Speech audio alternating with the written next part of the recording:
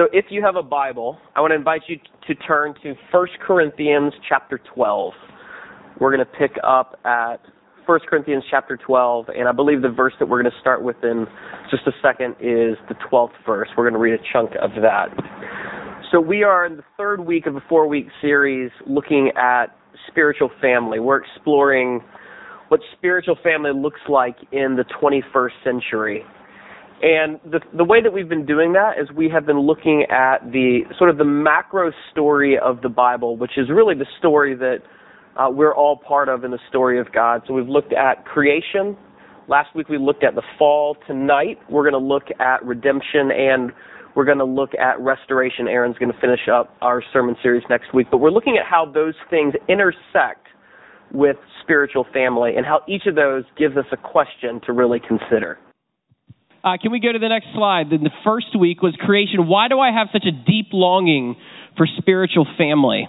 Last week we looked at the fall, and we asked, why do I find it so hard to give myself to spiritual family? Tonight we're going to be looking at redemption. Why do I feel most alive when I'm in a healthy spiritual family?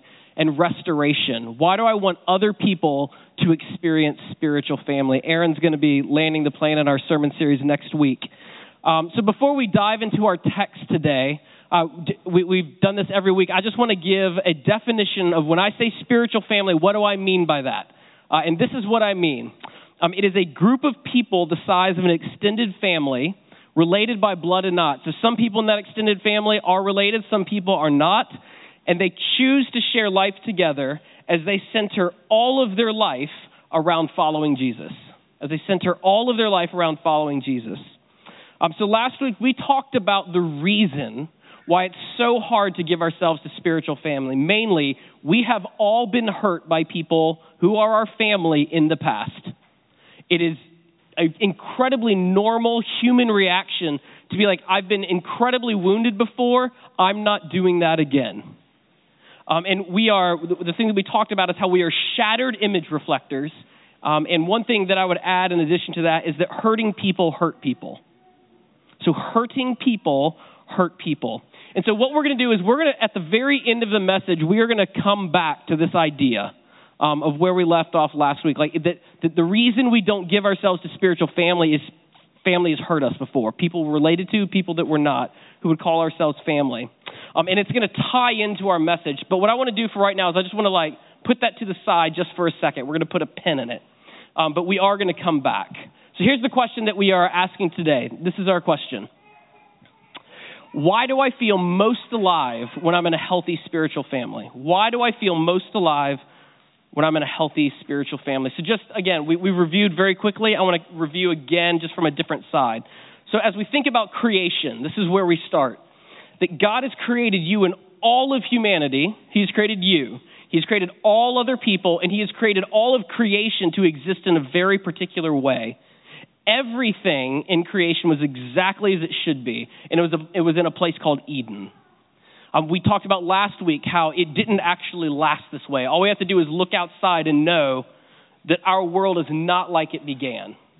There was a great shattering, and we could no longer exist this way. We cannot access Eden anymore. We cannot access the life that God has for us there. But God did not give up on his dream. This is what he did. He doubled down on it. He refused to give up on Eden. And the rest of the Bible is about how God will get his people back to Eden. The end of the story looks very close to the beginning of the story. So tonight we're going to talk about redemption. And if we were to sum up redemption, it would go like this. That God came as flesh and blood in the person of Jesus to be the great rescuer, to destroy everything that stands against you. Everything that stood against us, everything that stood against all of creation. He chose to stand against evil and to destroy it, our enemy, and to destroy him. And the sin inside of you that you choose, and the sin inside of you that you don't choose. We are now, right now, we are experiencing flashes and glimmers of Eden again. And what we're going to do next week is Aaron is going to talk about where all of this is going. Like if we're experiencing in part, what might in full look like? Now, the thing that we're going to talk about, and we have been talking about, is that God uses spiritual family to help rescue people. God uses spiritual family to help rescue people. And those rescued people become part of the rescue team. The rescued join the rescue team. Now, we talked in the very first week about, when we were looking at creation, how the Apostle Paul met Jesus. When he met Jesus for the first time, he was on a road to Damascus. When he was on that road, he was on a horse, and there was a flashing light, and it blinded him, knocked him off his horse, and he heard this voice, and it was like, hey, buddy, what are you doing? Like, you're torturing the people who are part of the church. You're killing the people who are part of the church. You're imprisoning people who are part of the church. When you do that, you are persecuting me. There's this connection the first time that Paul meets Jesus that is this: when you do something to my people, you're doing it directly to me. And there's this idea that was planted in Paul's head, and it was this: that Jesus and the body of Jesus, the church, are the same thing. That we, in a way that is mysterious, that we do not understand, make up the body of Jesus. That when people experience us, that they would experience Jesus, which, quite frankly, when we think about last week in the fall, should frighten us sometimes. So tonight what we're going to do is I want to dive into that metaphor that Paul uses and help us understand what it is that this whole spiritual family thing is about. So I want to invite you to stand if you're physically able for the reading of God's Word. We're going to be reading from 1 Corinthians chapter 12. The Apostle Paul, a little bit later in his life, is calling on this metaphor that was planted in his mind. He's writing to a church that he's planted in the city of Corinth. We're going to pick up in verse 12, and we're going to read a chunk of this passage together. It's not going to be on the screen. It's just going to, if you have the Bible, you can read it or you can listen. The body is a unit, though it is made up of many parts, and though all of its parts are many, they form one body. So it is with Christ. For we are all baptized by one Spirit into one body, whether Jews or Greeks, slave or free. And we were all given one Spirit to drink. Now the body is not made up of one part, but of many. If the foot should say, because I am not a hand, I do not belong to the body, it would not for that reason cease to be part of the body. If the ear should say, because I am not an eye, I do not belong to the body, it would not for that reason cease to be part of the body. If the whole body were an eye, where would the sense of hearing be? If the whole body were an ear, where would the sense of smell be? But in fact, God has arranged the parts in the body, every one of them, just as he wanted them to be. If they are all one part, where would the body be? As it is, there are many parts, but one body. The eye cannot say to the hand, I don't need you. And the head cannot say to the feet, I don't need you. On the contrary, those parts of the body that seem to be weaker and indispensable, and the parts that we think are less honorable, we treat with special honor. And the parts that are unpresentable are treated with special modesty, while our presentable parts need no special treatment. But God has combined the members of the body and has given greater honor to the parts that lacked it, so that there should be no division in the body, but that its parts should have equal concern for each other. If one part suffers, every part suffers with it. If one part is honored, every part rejoices with it. Now you are the body of Christ, and each one of you is a part of it. This is the word of the Lord. You may be seated. Let's pray together. Lord, would the passage that we have just read, would they be more than words on a page? Would your Holy Spirit take those words, particularly the ones that we need to hear most, and when they leap off the page, would you stir our hearts with your Spirit? Would you give us ears to hear what it is that you're saying to us tonight? In Jesus' name we pray. Amen. So tonight what we're going to do is we're going to think through the body of Christ, and very specifically, we're going to think through the implications of this passage. It was not just a long passage, but a lot going on in that passage. And so what I want to do is I want to pull out a couple of big things from it. So we can't go into all of it. We're going to pull out some big things. And what I'm going to do is I'm going to, in the spirit of this series, use a little prop.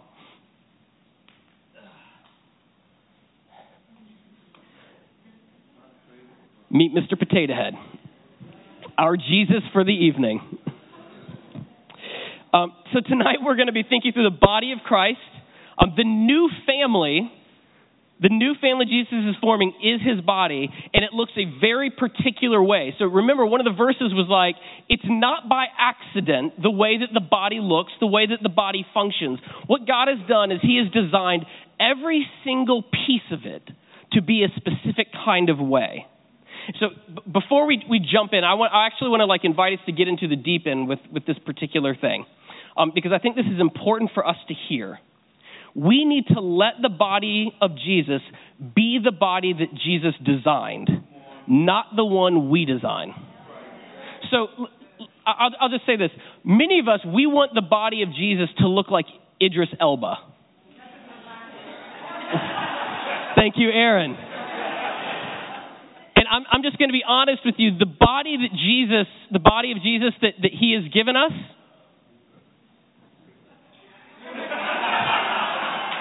it's not Idris Elba. It's this little dude right here. And I think this is a challenge for us, and I want to invite us into that particular challenge, that we have to actually live into the fact that it is not by accident the things that we are going to talk about tonight. God has designed his body in a particular way. And I don't know if you knew this, he's smarter than us.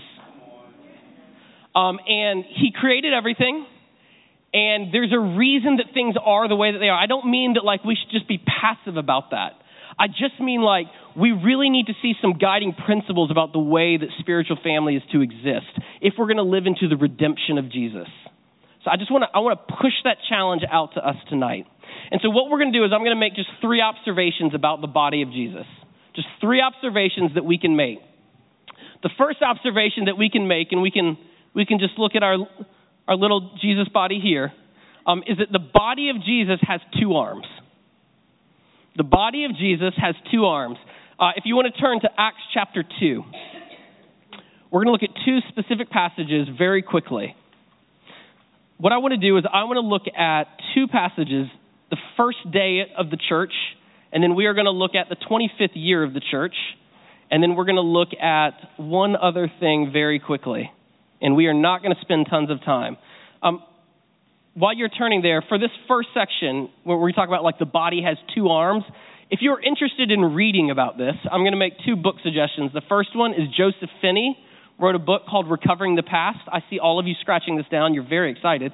The second one is by Rodney Stark, who wrote about the Triumph of Christianity.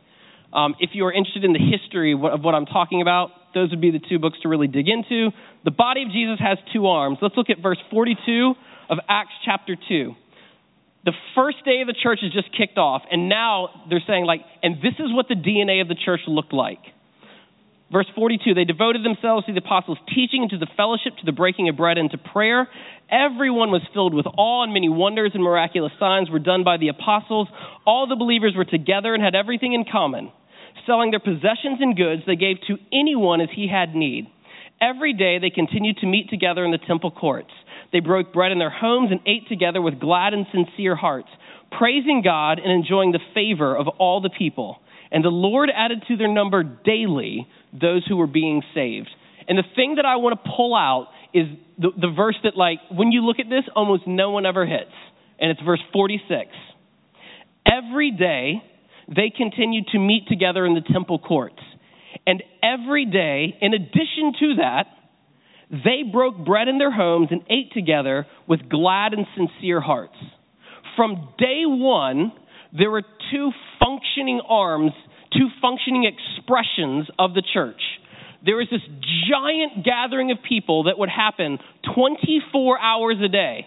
And they would rotate who it was that was leading it, that was called Solomon's Colonnade. That's where they would meet, which is a giant shed on the back end of the temple. And thousands of people could fit there. And every single day, they went to a large gathering of people, and they worshiped there. And they received teaching there. And they prayed there together. The other arm was that every single day, they would get together in literal extended families and people who weren't related to each other in groups of 30 to 80 people. And they would eat together, pray together, worship together, and go over the scriptures together every single day. 7 days a week, there were two things that they were doing. So from day one in the DNA of the church, we're seeing these two expressions of the body of Christ. There's this temple expression that we see in Acts chapter 2, and there's this home expression that we see in Acts chapter 2. Now you might be saying, Doug, that's nice. Things change, don't they? And you're right, they do change. Some things don't. Let's go to Acts chapter 20. 25 years later, Paul is gathered with a group of elders on a beach right outside of Ephesus. And he's never going to see these people again. He's just told them that. They're like what the scriptures tell us is that they're weeping, realizing this is the last time in this life that they're going to see each other. And he's giving them different instructions. He's reflecting on their time together. And let's pick up at verse 19. This is one of the things he says in his reflection. Verse 19, I serve the Lord, this is Acts chapter 20, with great humility and with tears, although I was severely tested by the plots of the Jews. You know that I have not hesitated to preach anything that would be helpful to you, but have taught you publicly and from house to house. I have declared to both Jews and Greeks that they must turn to God in repentance and have faith in our Lord Jesus. So in verse 20, this is what it says. I have taught you publicly and from house to house. Now, in the chapter before, we know exactly where that publicly is. He had rented out this place called the Hall of Tyrannus. And so it was, you can literally visit it in Ephesus today. It could fit 2,000 people. And every single day in the siesta hours when the markets would close, thousands of people would come to where Paul was teaching, including the people that he was sending out to plant churches. In addition to that, every single day, what else do you think that they were doing? They were meeting in house to house. The only thing that has changed in the history of Christianity, this is just a fascinating thing, in the history of the church, except under severe persecution, whenever the church has been legally able to, they've existed in what scholars would call the dual expression of the church, which means they would meet in large gatherings together, and by large, I mean anything more than 75 people. So it doesn't have to be hundreds, it doesn't have to be thousands. Anything over 75 people, and in smaller groups of people, usually in like the 20 range. Sometimes a little bit more, sometimes a little bit less. For 2,000 years, that has been in the DNA of the church. There are two things that are always meant in the DNA of the church to work together. Large gathering, the worship service, a large group of people gathered together, and this house expression. It is not an either or. From day one, it has been Jesus. His body has two arms. It has two arms. Can you exist with one arm? Yes. Will you die if you only have one arm? No. But there would be certain things that you cannot do. You were designed for two arms, and so was the body of Jesus. Now, there are all sorts of things that we do. We'll be like, you know what?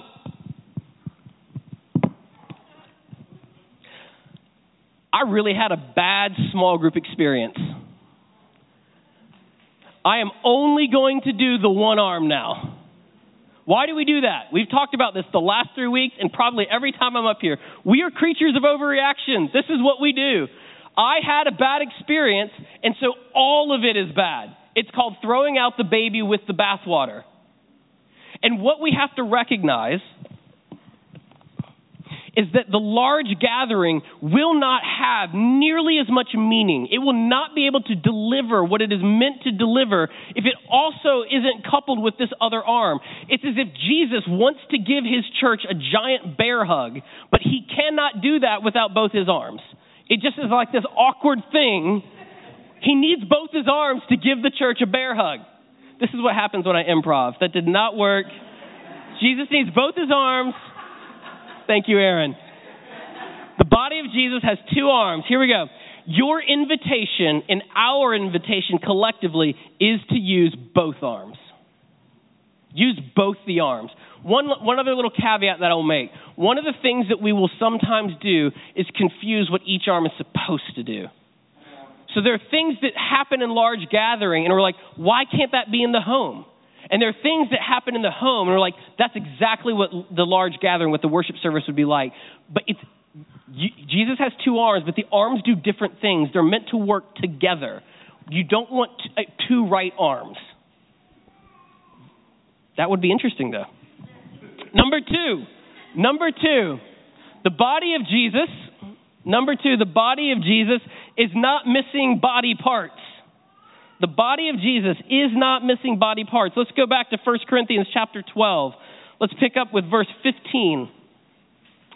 If the foot should say, because I am not a hand, I do not belong to the body, it would not for that reason cease to be part of the body. And if the ear should say, because I am not an eye, I do not belong to the body, it would not for that reason cease to be part of the body. If the whole body were an eye, where would the sense of hearing be? If the whole body were an ear, where would the sense of smell be? But in fact, God has arranged the parts of the body, every one of them, just as he wanted them to be.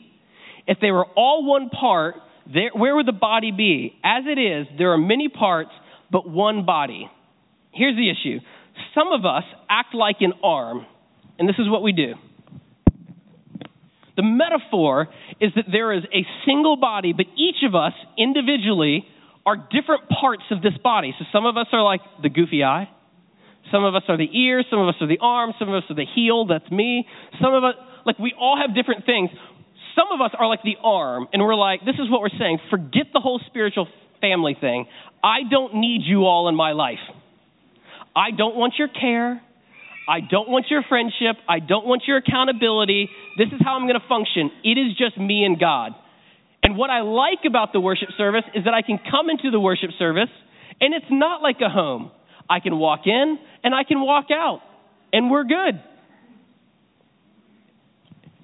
So here you are this arm, and you've just removed yourself from the body. Now, Stephen Popovich. Come up here, Stephen.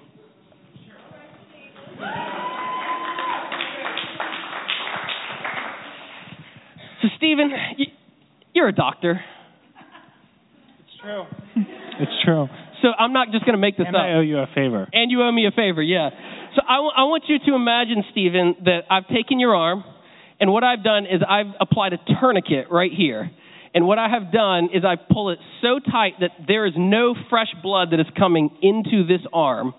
And then I left it there for 3 weeks. I'm curious, Stephen, what would happen? That arm would die. That arm would die. Are you sure, Stephen? I'm confident. Thank you, Stephen. You may sit down.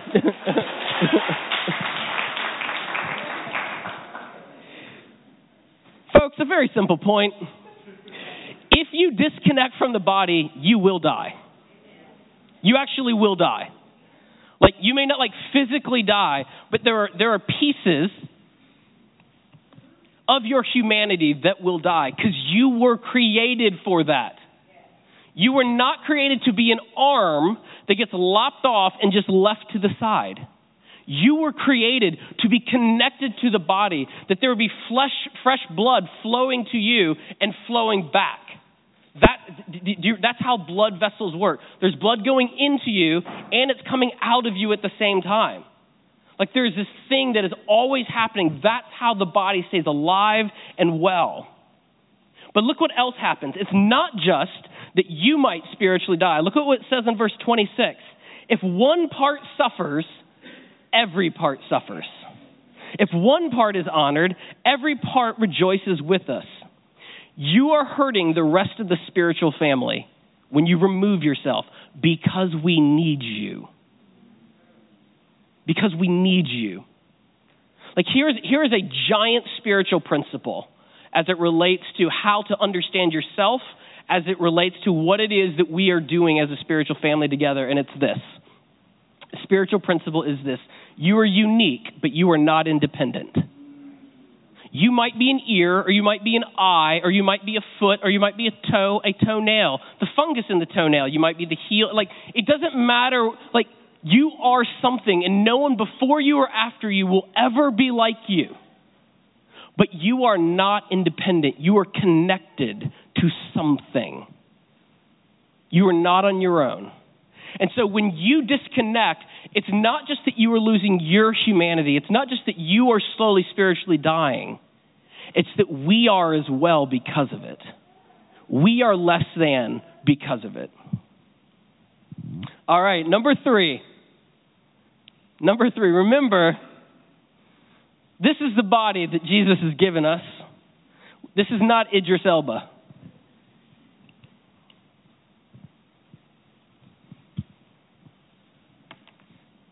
This is a more accurate, perhaps, representation of what it is that our body looks like. And this is the third point that we can make.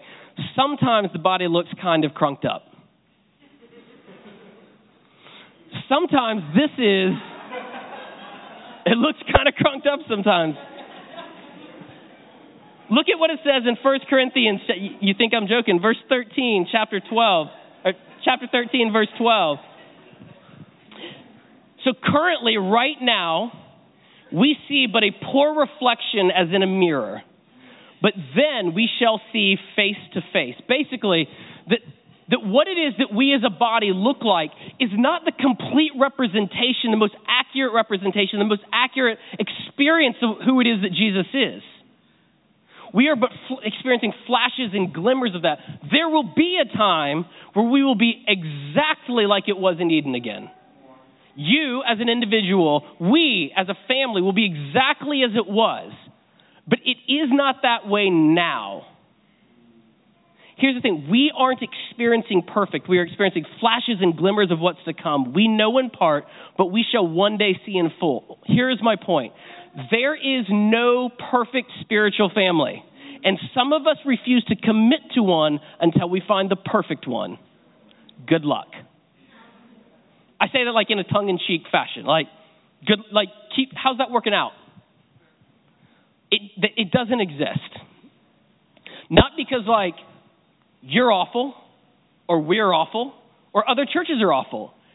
It's because we are all still the shattered image reflectors who are waiting for the final healing that awaits all of us individually and collectively together.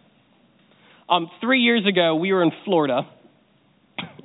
And do you know what story I'm about to tell? So many stories. And very randomly, we felt like the Lord was asking us to start a house church that was going to only exist for the summer. And it was going to meet every single day. So every single day at 6:30, we were going to get together and we would eat, we would pray, we would worship, we would read the Bible, we would share stories, good, bad, ugly, whatever. And we kind of we felt pretty sure that what we needed to do is cast a pretty wide net. And by that, it was just we're gonna invite a bag of random into this group. And the group that ended up being part of this house church for that 40 days was a real random group of people. It was not the group of people that by natural chemistry I would have chosen, by things that we had in common I would have chosen, by spiritual kindredship I would have chosen. Almost anything I would have chosen wasn't present in that group of people. I mean, it was, I'm not going to tell too many stories. I mean, that would be somewhat indicting. But after the first night, Elizabeth and I are laying in bed, and I'm just staring up at the ceiling. It's late at night, and we're both like, is there any way we can get out of this? And there wasn't. There was no way to get out of this. So for the next 39 days, we were meeting with what we affectionately called the island of misfit toys. We collectively called ourselves that. It was not just Elizabeth and I in the quietness of our home. To be clear, we are not that cruel. But it was an incredibly random experience, and it was astonishing to see the way that the Lord can knit people together who have nothing in common, who would never have chosen each other, who are not perfectly suited, but the mission that they have is to know Jesus, to be family together, and to collectively go after his mission as a family. And what God is able in 40 days to turn. Now, I'm not saying like there's a magic formula, like, hey, if you just do this for 40 days, it's going to be like, it doesn't work like that. But it was astonishing to see how quickly something could turn and the thing that we were doing could change. Here's the question that we're asking today. Why do I feel most alive when I'm a healthy spiritual family? And here's the answer. Because Jesus chooses to use his body to help put back the broken pieces of you back together. God is in the business of putting broken things back together. We talked about that last week. And here is the primary way that he chooses to do it. The primary way that he chooses to heal you is through the experience of spiritual family through the body of Jesus. That may not be what you would pick, but it is how God has designed it. And so that's why we have to go back and be like, are we going to let Jesus be Jesus? Or are we going to insist that the ordering of our transformation happens on our terms and under our design? So the body of Jesus, it does have two arms. And so there's a public expression and there's a house to house. It's not missing any body parts. You're unique but not independent. And it does look kind of crunked up sometimes. So don't look for perfection. So we know Jesus chooses to use spiritual family for our own healing and the healing of others. What does this tell us? So I want to round like third base and start going home now. What does this tell us? It tells us that we actually have to put effort into this. So Dallas Willard, I say this quote a lot. He puts it this way. He says, grace is not opposed to effort. It's opposed to earning. When you feel like you have to earn God's approval, that's not grace. When you have to earn his love, that's not grace. But when he gives you a gift and is like, it's going to take some work to unwrap the gift and to experience it. I can give my son a bike, but if I don't put in the effort to teach him how to ride, my wife is laughing, he's not going to get to experience the fullness of the gift. One of the primary gifts that God is giving you is spiritual family. It will take effort. It will take work. It will take some elbow grease to figure out what it looks like for you and yours. It tells us that we have to put effort into it. No one trips into this. What God has done is given you his very spirit to help you wade into these waters. Because all of what I'm saying doesn't change what we talked about last week. Why do people not want to give themselves a spiritual family? Because they've been hurt by it. So I'm not saying this is super easy, just like dig in, folks. I'm saying you have been given the Holy Spirit, and that Spirit was powerful enough to put the stars into the sky, and it lives in you. And so there's this thing where like the gift isn't just spiritual family, it's also the mechanism that's going to be necessary for you to give yourself to spiritual family, and that's the Holy Spirit. Now, what I want to suggest very specifically is that you have to intentionally commit your time to this.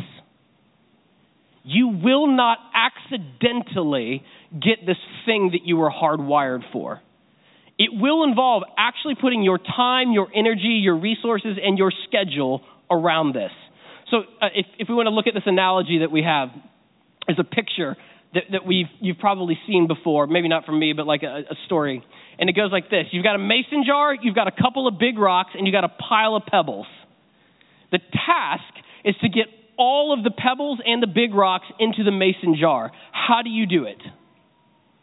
The way that you do it is you put the big rocks in first, and then you pour in the pebbles, and the pebbles will find all of the cracks and crevices and fill up. The challenge is that so often what we do is we let life happen to us, and we pour in the pebbles, and we try to jam in the rocks, and we're like, I can't. Why does it look like that picture on the right? I don't know. Why don't I have spiritual family? I don't know. It doesn't make sense to me. We will not get the big rock of spiritual family in our life if we do not commit our time, intention, and resources to it. it will get edged out. That's just the way things go. There are things in your life that you feel like are big rocks, and it's the exact same principle, isn't it? The reason that big rock is not happening is because there's all this other pieces of gravel that are taking up the space in your life that could be devoted to this thing. And the challenge for us, and because we are all in a broad culture together, a broad cultural experience, is that like life passively happens to us. And it's so easy to fill our life with all sorts of things that might be good things, but they fill up our time, and the things that we want to do, the things that we are called to do, are gone in a flash. Spiritual family is the exact same thing. This is why we want every person at Easton Fellowship in a house church or in another form of spiritual family. So house church is not the only way to experience spiritual family. It is the primary way that we will do that at Easton Fellowship. But that is why we are pushing this, so that the body of Christ can actually look like the body of Christ as Jesus intends for it to be. We want to be the gospel made visible by being the body of Jesus. That's what we want. So this is what we're going to do with the rest of our time tonight. I'm going to have the band come up. We're going to spend some time in prayer and in worship together. And then before anyone leaves, this is all part of the service, what we're going to do is we're going to invite a couple of our leaders, who are house church leaders, to come up. They have made signs, which you're going to get to see. Tomorrow there's going to be a survey that we send out. And on that survey will be a picture of each of the house church's signs. What we want you to do is to vote on the sign that you like the best. The sign that wins, that house church will get a free Qdoba burrito bar that night. So we're going to introduce the house churches. We're going to get them all up. We're going to pray for them. Hold on. We're going to pray for them. And then we're going to spread out the house churches around like in a horseshoe right here. And we're just going to invite whoever it is that is interested in learning a little bit more about a house church. And you can talk to every single one. So you're not committing to any of them. Just ask some questions like, when do you meet? What do you usually do? What are things like? Do you have a meal? Do you have childcare? Whatever it is that is like on your mind, we're going to have some of our leaders here so that they can answer some questions for you. That's where we're going, but here's what I want to do. I want to make sure we don't miss this moment. So everyone take a deep breath. What we want to be is the gospel made visible. That's what we want. There are things that stand against that happening. We actually need spiritual help. You cannot be that. You cannot be the arm existing well within spiritual family without the Holy Spirit's help. You can want it, but that doesn't mean that you will do it or that you know how to do it. We need help. We're in a constant need of God's grace. So wherever it is that you find yourself as it relates to spiritual family or any of the things that we talked about tonight, we just want to take that to the foot of the cross. What the scriptures tell us is that right now, Jesus not only has died, resurrected, and ascended, but he is interceding for us right now. So he is warring on your behalf right now. So we're gonna just sing some songs together. Our elders and our prayer team, we're going to spread out. And if there's anything that we can pray for you about, it can be about spiritual family. It could be about finding a job. It could be about a broken heart. It could be about feeling spiritually stuck. It could literally be anything. We'll be here to pray for you. And then we'll bring this response time to a close, and then we're going to keep pushing and spend some time in prayer for our house churches as well. So, Lord, we give you this time. We ask that this would be a sacred time that is set apart, that you would rule and reign in this place, that wherever it is that your Spirit is stirring in each person and in us collectively, that you would have your way, that we would, again, I keep thinking to a sermon Aaron gave like 2 years ago now, that we would yield to the Holy Spirit and what it is that he's doing. In Jesus' name we pray. Amen.